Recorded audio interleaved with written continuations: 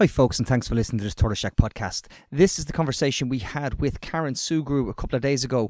Many of you will have already heard Karen on this podcast before, talking about Together for Safety and the need for safe access zones for people seeking pregnancy healthcare options, particularly around abortion services. But many more will have heard of her this week because David Quinn sued her for a badly worded tweet. And because Karen didn't sign the non-disclosure agreement that was offered, she was available to talk to us about her experience. So make sure you give it a listen. And of course, I've got to ask you to join us. It's patreon.com/Tortoise Shack. It's the price of a fancy cup of coffee and a scone to you, but to us it keeps the mics on and conversations like the one you're about to hear keep going. And you get lots of extras for it, including in the last few minutes, we've just posted a Echo Chamber podcast with the Minister for Housing, Darragh O'Brien. He came over to the Tortoise Shack to have a chat with myself and Martin, and it's a pretty full-on interview, so well worth it, and it's there right now on the Patreon feed for our members. Thanks for listening. Thanks for the support. Please join us. I'm going to stop rabbiting on. Enjoy the podcast.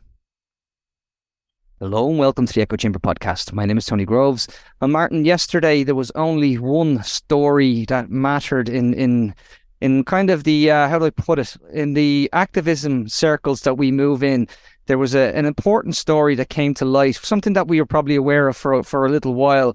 But our guest today, Karen Sugru, stepped out into the light to talk about her experience of a legal case that was taken by David Quinn, he of the Iona Institute, and many other media organisations who have published his opinion columns for a number of years now. He had taken action against Karen herself over a defamatory tweet that she had posted, and Karen joins us now. Karen, first of all, thanks so much for taking the time to talk to us. And how are you now, 24 hours after your the big reveal? Thanks a million for having me on, Tony and Martin, and I really appreciate you giving time to this. I suppose I was completely blown away by the support that I got yesterday. It was utterly unexpected, and I spent a lot of yesterday crying over these fantastic messages that I was getting of just incredible support and kindness and genuine reaching out to me, and I was just really blown away. So actually I'm doing really well. Thank you so much. No, that's great to hear. Can I ask though, let's rewind the tape back and talk about what's happened. First of all, I need to frame this. You are one of the organisers and one of the people behind Together for Safety, which is involved in obviously looking for safe access zones for people seeking reproductive choice healthcare and for the issues that they need to address. And you've been seeking that, and with a number of people that we all know. I mean, we've had you on these podcasts before and we've spoken about it. So you were a person of, let's say, prominence in the activism arena. And Mr. Quinn, it's fair to say, represents possibly the opposite side of the debate in this, yes? That would be fair. Okay, so how did we get to the point whereby you wake up and there's a letter from a solicitor asking you, telling you that you're being sued for a defamatory tweet, and to the point where you were afraid that the damages that could total might actually cost you your home? So I suppose, first of all, I want to say that, the case is now completed, which I am incredibly happy about. And I'm highly motivated to make sure that neither you guys nor I get sued again. So I'm going, for that reason, I'm going to talk very carefully about it.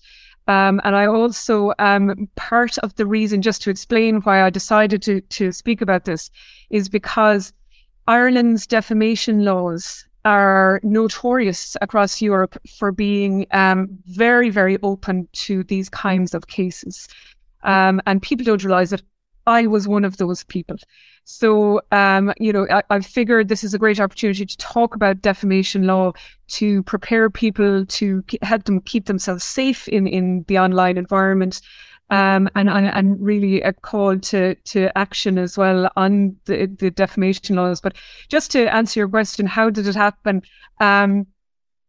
I got the letter on May 25th last May, which was the 4th anniversary of repeal.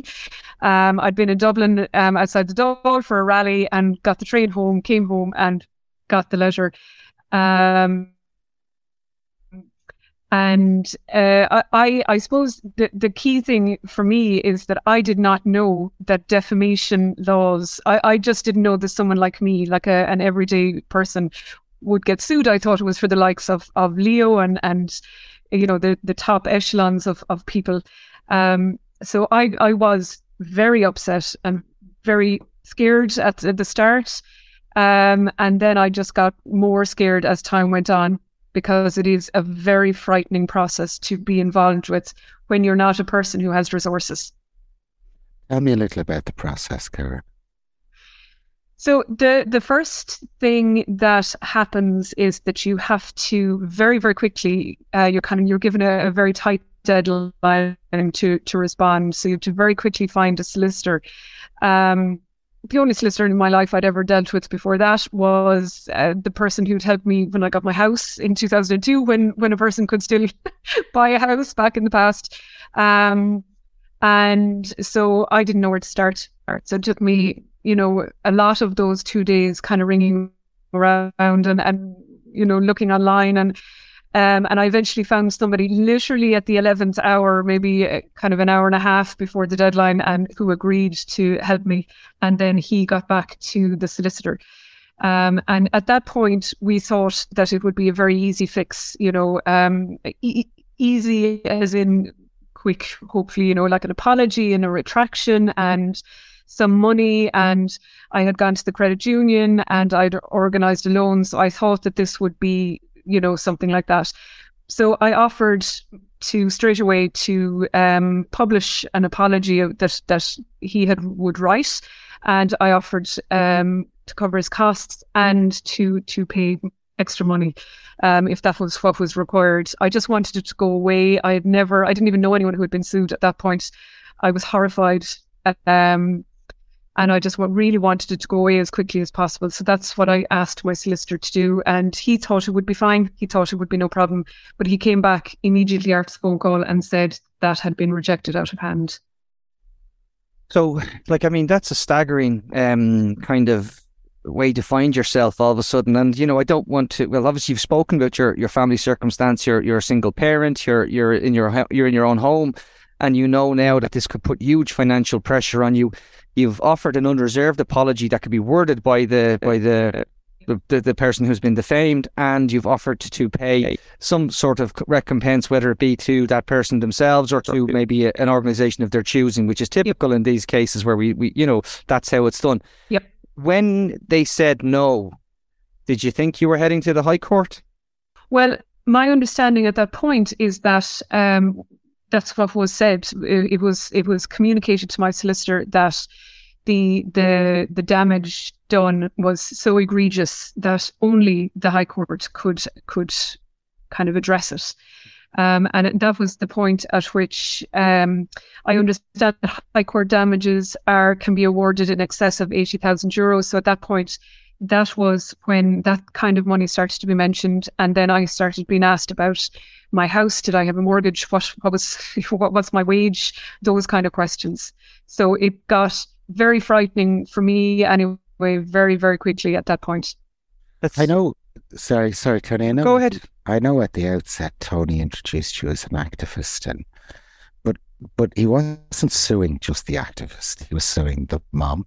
He's suing the cancer survivor. He's suing the struggling worker. He's suing the activist who gives of her own time to be an activist. That's who he was suing. He was suing the entire package. People need to understand you are an ordinary person. You don't have 80 grand lying in the bank. This amount of money doesn't exist for ordinary people. It may exist for some people.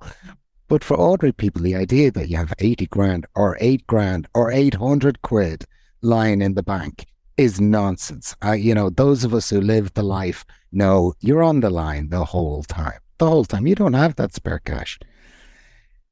That power imbalance, that him being able to use the law correctly to literally slap you into the ground, slap you down and slap you into the ground.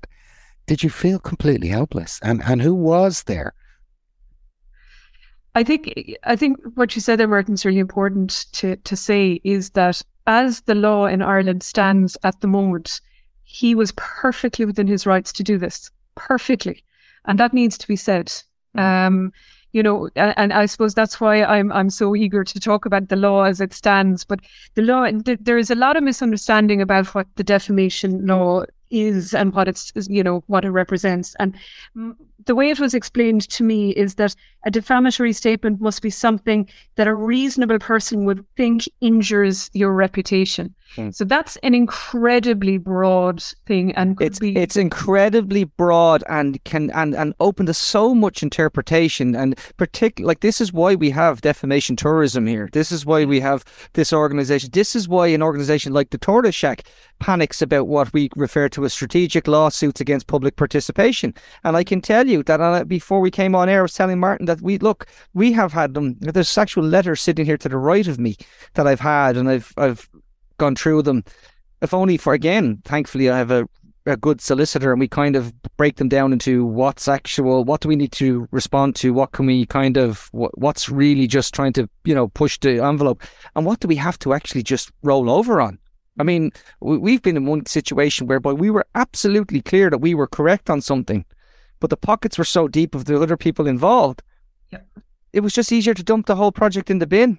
And that rules out effective reporting, which is what we were doing. And, and Karen, you, as Martin said, there's also, and I know, again, just in your specific case, you were on the opposite side of a toxic debate than Mr. Quinn's side.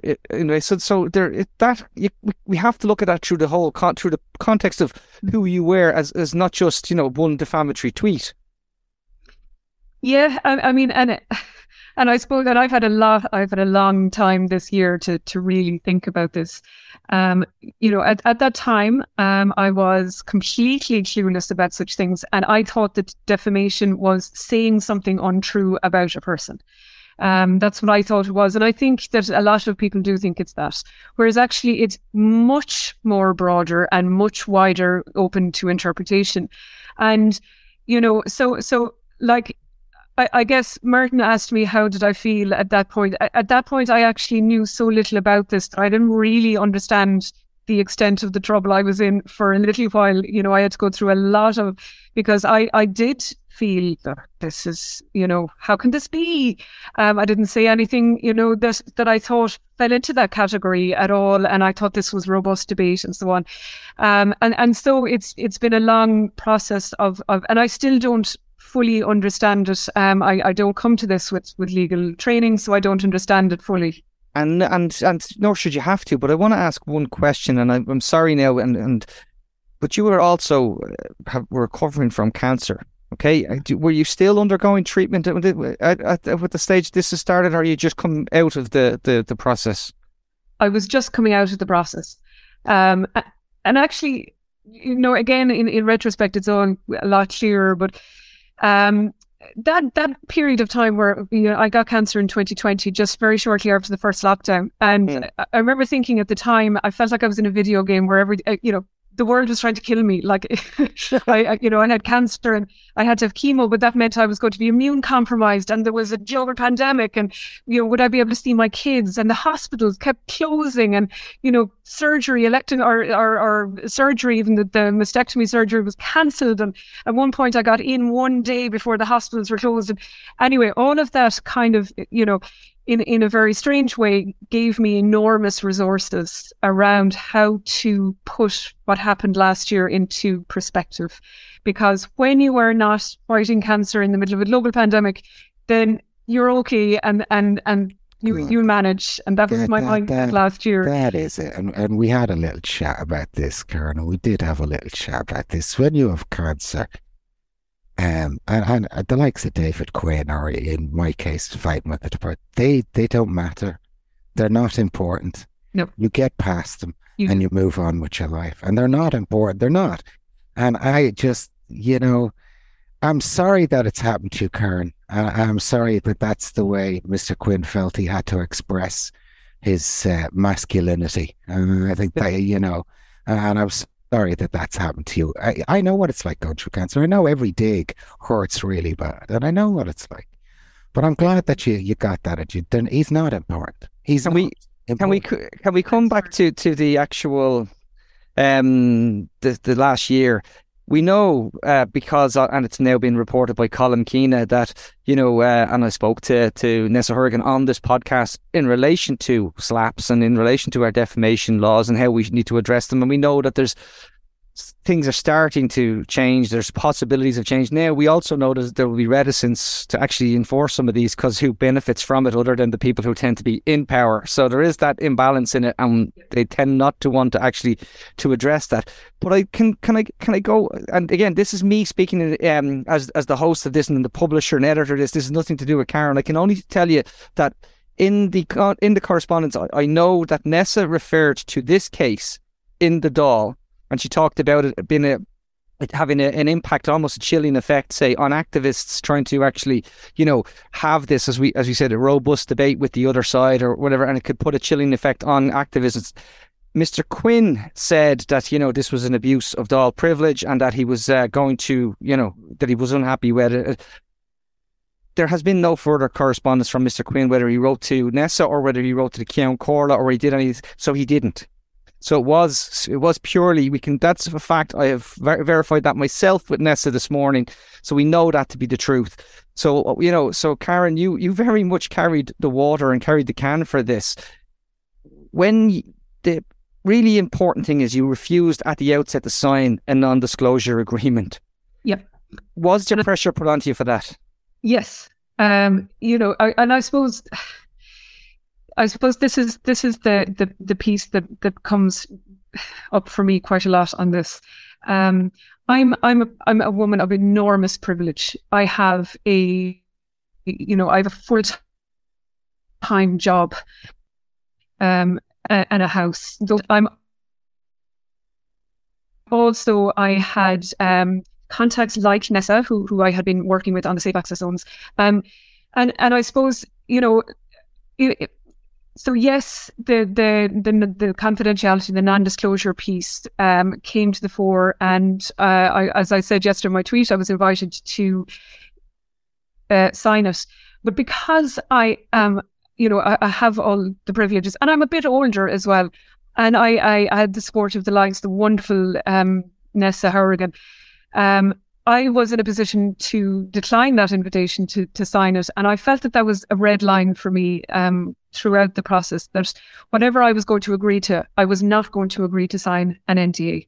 And it's really, really important because NDAs, something like getting sued is pretty awful. And an NDA then on top of that stops you from talking about it. So it takes away your voice, it takes away your power. And I also felt that because I was in a position to fight this a little bit, that I kind of had a duty really to come and use this experience and talk about it, because there are so many other people out there being sued by a variety of actors. And we know this from the documents that are coming from the European Parliament. The SLAPPs and anti-SLAPP legislation is hot topic across Europe. And there are resolutions and documents being published kind of on an ongoing basis at the moment, because so many people are coming foul of the defamation laws. So it's a great opportunity for me to talk about this. And there has been, I think, more discussion recently, Karen, about the defamation laws in Ireland. Yeah. I'm cynical about everything. I think there is more discussion about it now because the chances of there not being a Fianna Fáil, Fine Gael government is quite high. And how are they going to scream at the government that's there if the defamation laws exist as they do at the moment? So I'm quite cynical about why they want to change in them now. But they have been used by the rich and powerful. And we've spoken to journalists, Tony, who will tell us that they have 1, 2, 3 of these things facing them. And basically what it is don't talk about me. That's what it says. And actually more important, you don't even need to give 1 or 2 or 3. You don't even need to be serious, because once it goes to from an editor's desk to a legal advisor's desk, and the legal advisor says this could cost us thousands to just defend, they may actually just say, pull the story. And that's the other thing. So it has that chilling effect. And then we never know that this took place. And and that's the point that I want to make about this. Mr. Quinn has told Colin Keane that he hasn't done this before, but he had asked you to sign an NDA. There is obviously a conflict of interest between Together for Safety and the Iona Institute. We don't know if other people have had this done because we don't know, because they may have signed NDAs. Yeah. And we know, of people who have people would say, well, they're well known to be litigious. Okay, we've seen this in it's a very well known statement in especially in Irish media circles. I recall coming back from one of my only very few media appearances where someone said, well, don't be surprised if you get a letter tomorrow, and I really genuinely couldn't believe that the comment that I'd made was going to be construed in that way, but indeed it was. So it can have that kind of impact on you. Karen, can I ask you, though, personally, if you could give advice to people about the social media aspect of this? Do you think we've first of all, two-part question, and I'm not supposed to do them. Should we be more careful online, and secondly, are we just being exposed by bad law? Both. Definitely both. And I think this is really important because, I'm not allowed to show the thing that I tweeted, which is a real shame because, in my soul, I'm a teacher, and it's a great kind of a learning. You can see where it's on the line and how it's really open to interpretation. And unfortunately, that is the way the law in Ireland is. If it's open to interpretation, then you make yourself vulnerable. And I made myself vulnerable. There's absolutely no question about it. But I think that there's a wider conversation that really needs to happen, and I'm hoping that it will happen around the hate speech bill. Where do we lie on freedom of speech? Where is that line? And I think it was Martin who said about the government and being cynical about why they're bringing in these anti-SLAPP, and absolutely we'd have to be. There's no question. But on saying that, there is an issue with somebody being brought, the tension is between obviously the person's right to their reputation, of course, and it's this balance of rights between the right to their reputation and freedom of speech. And how do we put this together in a proportionate way? But in my experience, one huge thing would have been if the High Court had been off the table. And that's one of the proposals of the Irish, the changes that are being brought in by Minister Harris in the new defamation laws. So that would have been a huge thing for me, because the High Court pushes the damages out into the stratosphere. So if it could be brought out of that, even that one thing would make a huge difference. The other thing that would make a huge difference to people would be, time scale. Like a year with this, constantly getting letters is enormously stressful. And the literature on SLAPPs coming out of Europe is that that's a strategic thing when it's a SLAPP, that the idea is not to win the case. The idea is to prolong it as long as possible, make it as expensive, drain your time, your resources, your energy, so that you're not, lobbying or advocating, or if you're a journalist, that you're not in a position to write or report on the things.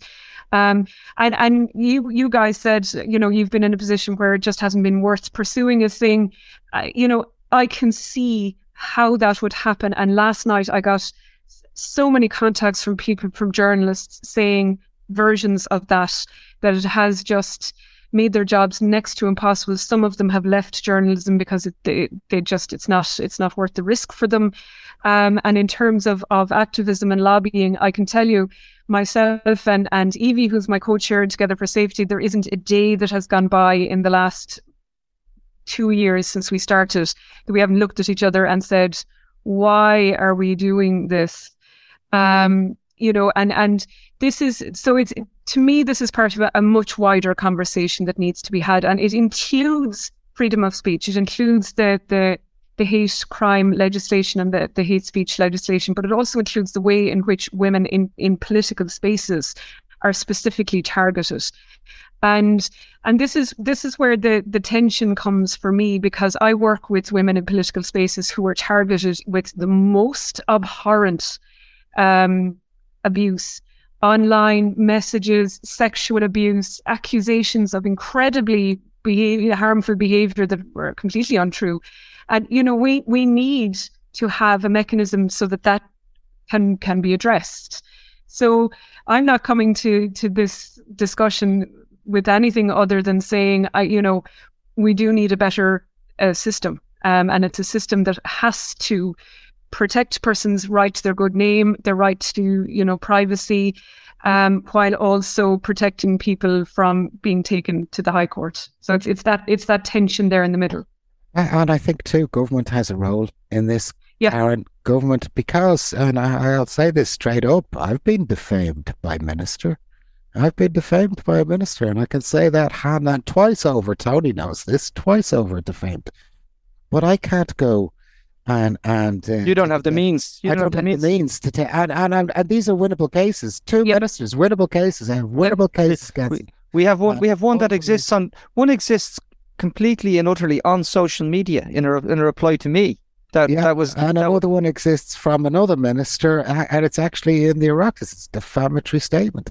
But I don't have the means to go after these people. And that's the difference. If you had full access, if everybody had the same access, then it's fair. At least it's a bad playing field, but at least everybody can come on and play the game. Access to justice is obviously a key thing. It's one of the reasons we have problems with the new planning bill. It's one of the main problems we have with the new planning bill, to be honest with you. But access to justice, when it comes to this, as everybody will tell you, it's weighted in favour of the people who have the resources to do it. And that's the key. That's the key problem with it. That these laws exist is a problem. But the very next problem is that only people who have access are the wealthy. We can't be naive to think, we've seen, high-profile people like Mary Lou McDonald taking cases against RTE. We've seen these cases. We know of cases from other politicians across all parties, and none, by the way. It can be used in proper situations. Well, access. Bang on the ear, Tony, is what it is. Well, I just think that we certainly need to. Your Karen's 100% right. We need to look at some way that that if someone's name and reputation has been damaged, there has to be a mechanism for redress, but it has to be actually proportionate rather than extortionate, and we at the moment it's extortionate. Well, I suppose it's worth mentioning that Simon McGarr has pointed out that if somebody says something defamatory about you on Twitter, you don't necessarily need to go to the courts. You just simply need to go to Twitter and say, under our laws, that's defamatory, and if you don't take it down, we are presuming that you are agreeing with this statement, and you'll end up getting sued. Now, Simon McGarr has pointed out how to do this, so do it, and be liberal about doing it when people say things about you. You have the right to Twitter International, and who happen to be based in Dublin, so it's quite convenient for the Irish audience. But it is, because once you put them on notice, they're then actually party to the defamation. So if you're an ordinary person and somebody says something about you online, there's your avenue. The other interesting thing, Karen, and I'm not asking you to comment, was obviously what was quite funny, and this is me editorialising, was when Sharon Lambert pointed to, without comment, the previous article where David Quinn had said, only overly sensitive people get upset about tweets. So it was a nice moment. There's always a tweet, isn't there, Tony? There's always a tweet. It was a lovely, the support that came out yesterday was really heartening. It really was. Can we just wrap then and ask you, in terms of the safe access zones, the actual work, how have you felt it's progressed or regressed over the last few months? Well, Minister Donnelly has promised on the national news twice in the last 10 days that it will be in operation by July. So that obviously would be fabulous if that's the case. We're doing everything in our power. It's a great result for you guys, because the last time we spoke, it disappeared from the agenda, if you recall. Do you remember? I remember. Oh, I remember. It has appeared, it has appeared and disappeared and been high priority and too difficult to do on and off over the last 5 years. So we're 5 years now waiting for it, Tony, which is frustrating. But it would be great if over the next few months we saw it. Let me just say to people, because we had this discussion with Karen, people have offered Karen money and said, look, we will cover the cost of that. And Karen doesn't want your money. Cause it's the background. It's background noise. Better to leave it there, put a match to it, burn it, and leave it behind you, Karen. You have other things on your plate. But what Karen will ask is that people feel like they need to make a donation of some sort. Any of the abortion charities out there, any of the causes out there, that's where you put your donation. That's how you funnel what you want to do, and that's how you make this thing work. So we're asking, if you want to, Karen won't take your money. She's too much of a lady to take your money. I'm sorry, she just won't. I would have taken the money. That's me.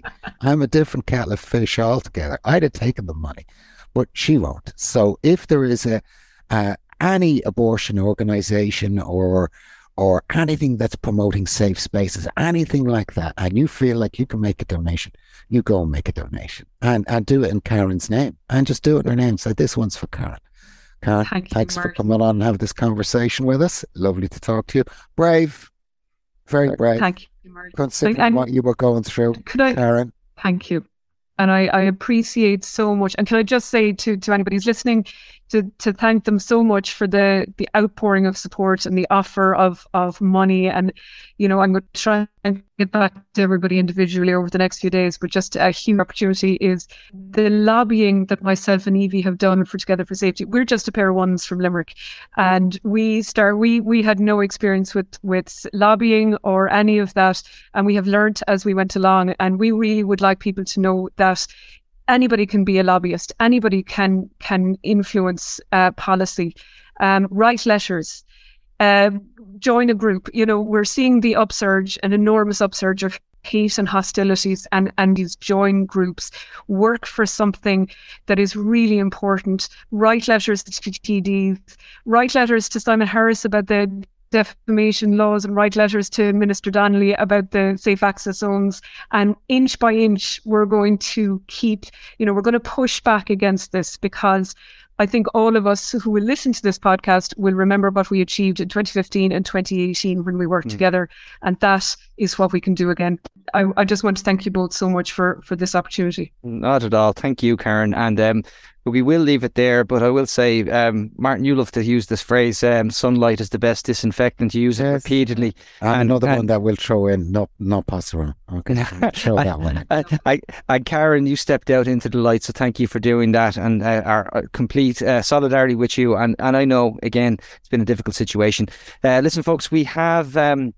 I think this is a change for the books. I think Oliver Callan is on his way over in a few hours, so that'll be different, It might be different than this conversation, but we'll get them out to you as quickly as we can. Thanks for listening. Thanks for the support, and we'll talk to you all very, very soon. Take care. Bye-bye.